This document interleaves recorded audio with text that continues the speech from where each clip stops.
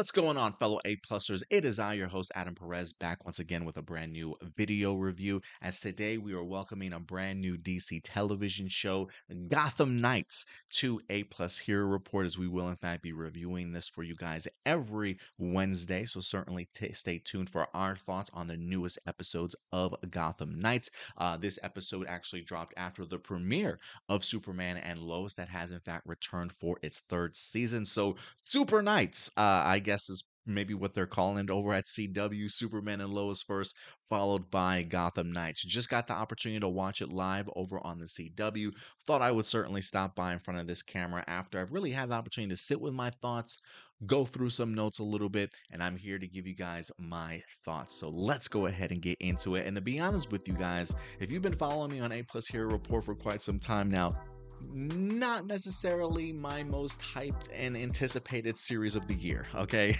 None of the trailers, none of the marketing, none of the promotion has really ever truly got me going for this particular series. Some of the characters that have in fact been announced, very intriguing, and I have been interested to kind of see how those are certainly going to be developed. But if I were to come to you on this camera and say I've been hyped and excited for this show ever since it was announced, I would be lying to you, okay? The only reason why I'm truly watching and reviewing this show is because one of our viewers, Marcelino Vasquez, suggested that I certainly do so. And considering the fact that I feel like sometimes indie does get hit with some of the crappy seasons, let me go ahead and maybe get on a potential crappy season to do a review for. So Marcelino, this one's for you, buddy, in regards to giving you guys my thoughts on Gotham Knights.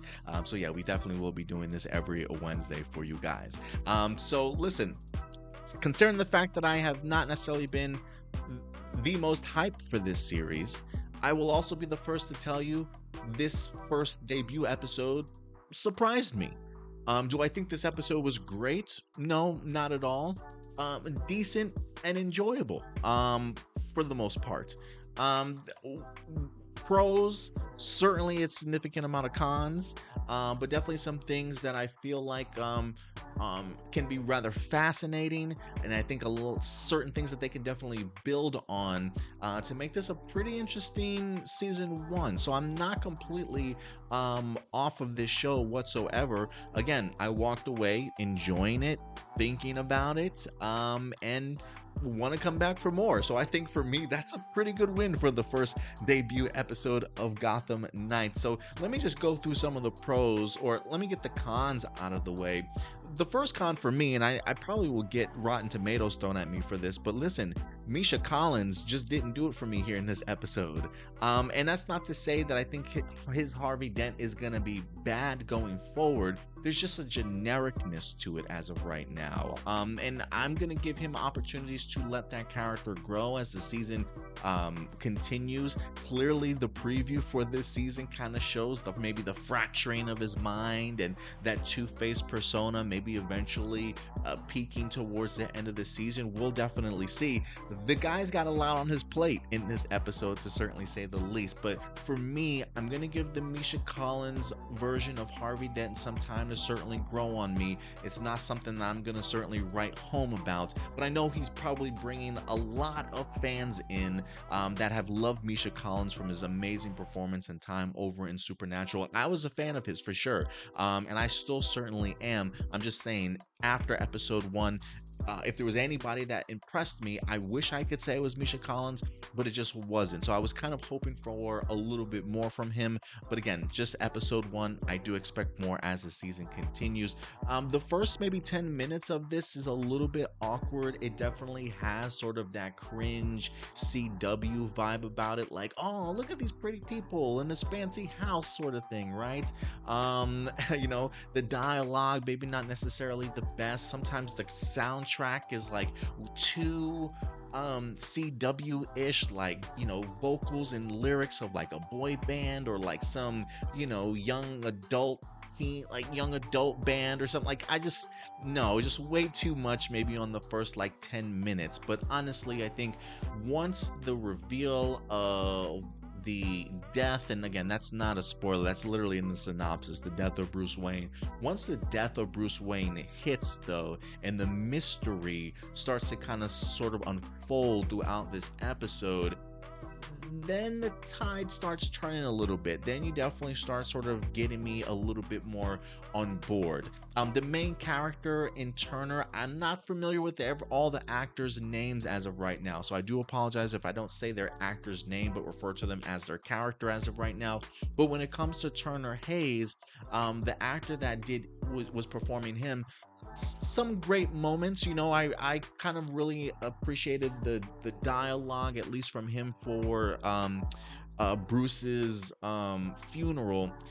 But performance wise, facial wise, like, I almost feel like he's just one note, sort of one key, right? We need somebody that's brooding and kind of resembles that of Bruce Wayne and how he might react to certain things, especially this kid having lost technically his parents twice, right? So a lot of brooding from this kid, and a lot of like locking of the jaw and seriousness. Like, if they want you to think, hey, this guy is eventually going to pick up the mantle of Batman, that's definitely what they seemingly are teasing at, you know what I mean? So would like to see more in regards to just range and how he presents his dialogue and just what he looks like and how he reacts to certain things, you know what I mean? So a little bit stale, a little bit one note as of right now. So those are probably some of the cons that I have. But in regards to pros, I'm all in regards to the mystery of this. I think the introduction to the Court of Owls is a brilliant idea. I've always been wanting to see a live action Court of Owls story kind of brought to life.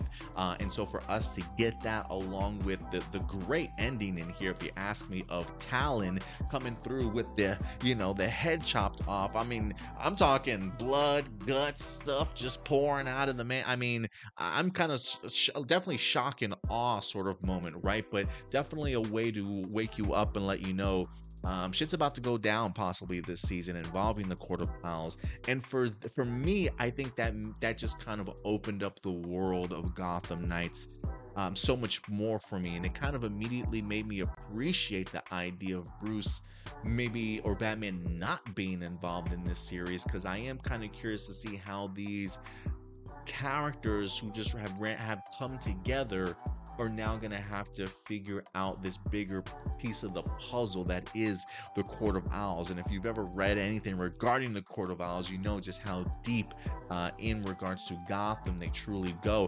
I think I was introduced to the Court of Owls from the Scott Snyder series with him and Greg Capullo, with their fantastic 4 or 5 year run or whatever the case may be on the comic.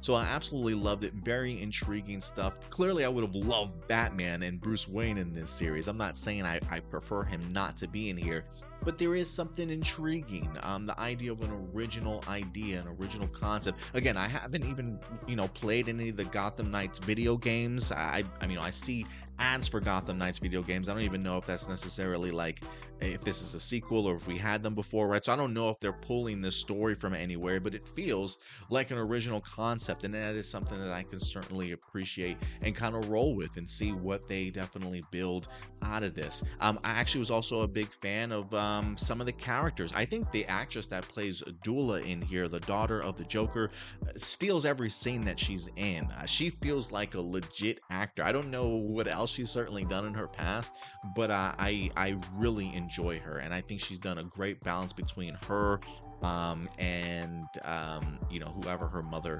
might have been in prison. She does give us a small little brief background for her, but Dula certainly impressed me in here. The female Row twin in here in Harper Row, I thought was pretty compelling. I think she could probably handle herself also. But the verdict is out still on Stephanie Brown, who I think it's pretty cool that she's, she already has this sort of knowledge of technology and computers. I believe in the comics she goes on to become, spoiler if I'm not mistaken, Stephanie Brown. But I have enjoyed her introduction and at least the relationship that she has. But I think if anything, I think it's Dula that really has shined out of this episode, if anybody, you know what I mean?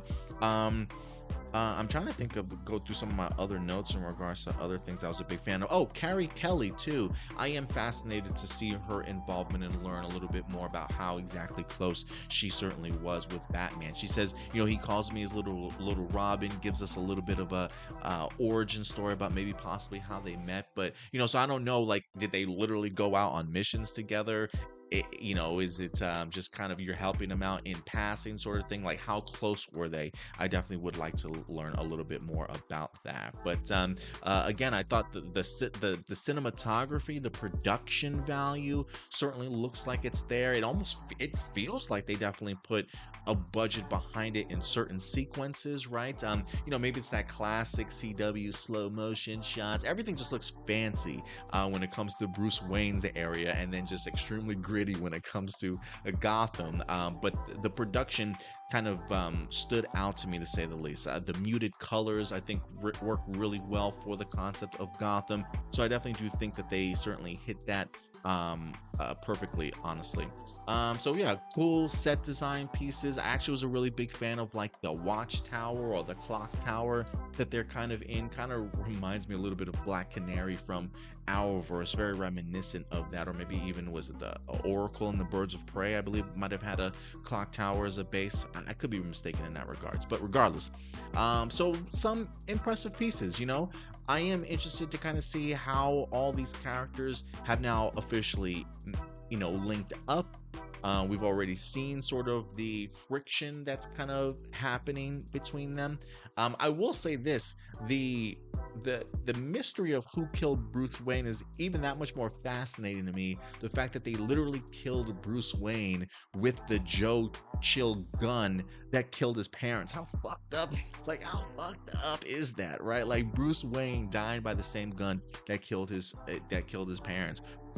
Just like, it's the most trippiest and craziest thing I've heard in a while. So yeah, man. So again, concepts and ideas that I find pretty intriguing and rather original.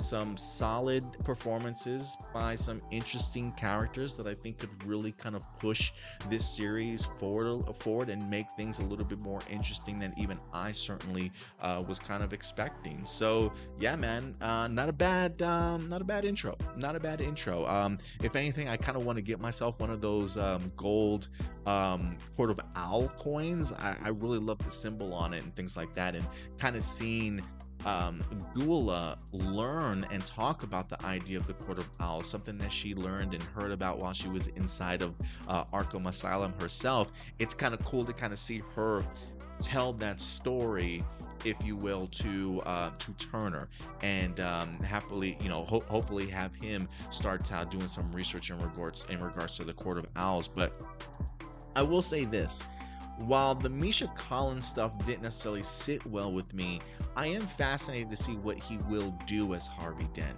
I think they brought up a good idea here, in the sense that because he's friends with the Wayne or at least Bruce Wayne, and very close to the Wayne family, the idea of the district attorney giving Turner's boy sort of an easy time, right? Because he's a rich spoiled brat sort of thing, right? Because he's wealthy sort of thing. The legal system always kind of giving them a slap on the wrist sort of thing, and not really taking any crimes that they do sort of seriously. So people are now assuming that he's gonna go light on this kid, since Turner has in fact been framed for the death of Bruce Wayne. And so I am kind of curious to see what Harvey Dent winds up doing in here, because a lot of the evidence certainly does point to Turner, but they are certainly close. You know what I mean? So I'm going to be fascinated to see the decisions that Harvey certainly has to make. And if anything, when it comes to Turner, that's also a big weight on your shoulders, right? Not only the idea that your parents died, and then Bruce Wayne, your new parent, certainly died, but the fact that you didn't even know that he was Batman. And I appreciated Turner feeling some type of way about that everybody else seemed to know his father a lot better than he certainly did, right? Like, what does that mean about him if Bruce certainly couldn't confide in him the idea that he was Batman this whole time. So I kind of appreciate sort of like that, the mental gymnastics that Turner's going to be going through in regards to, was I worthy to be Bruce Wayne's son in the first place? Like that type of stuff, right? But I think, again, the reason why I'm excited for Carrie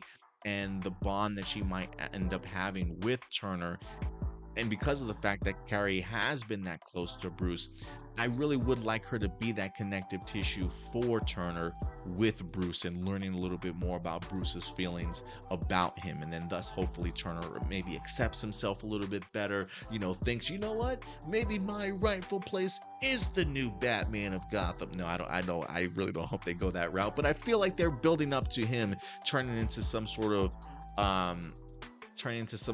vigilante, if you will. Whether or not he dons the new Batman costume by the end of the season, who knows?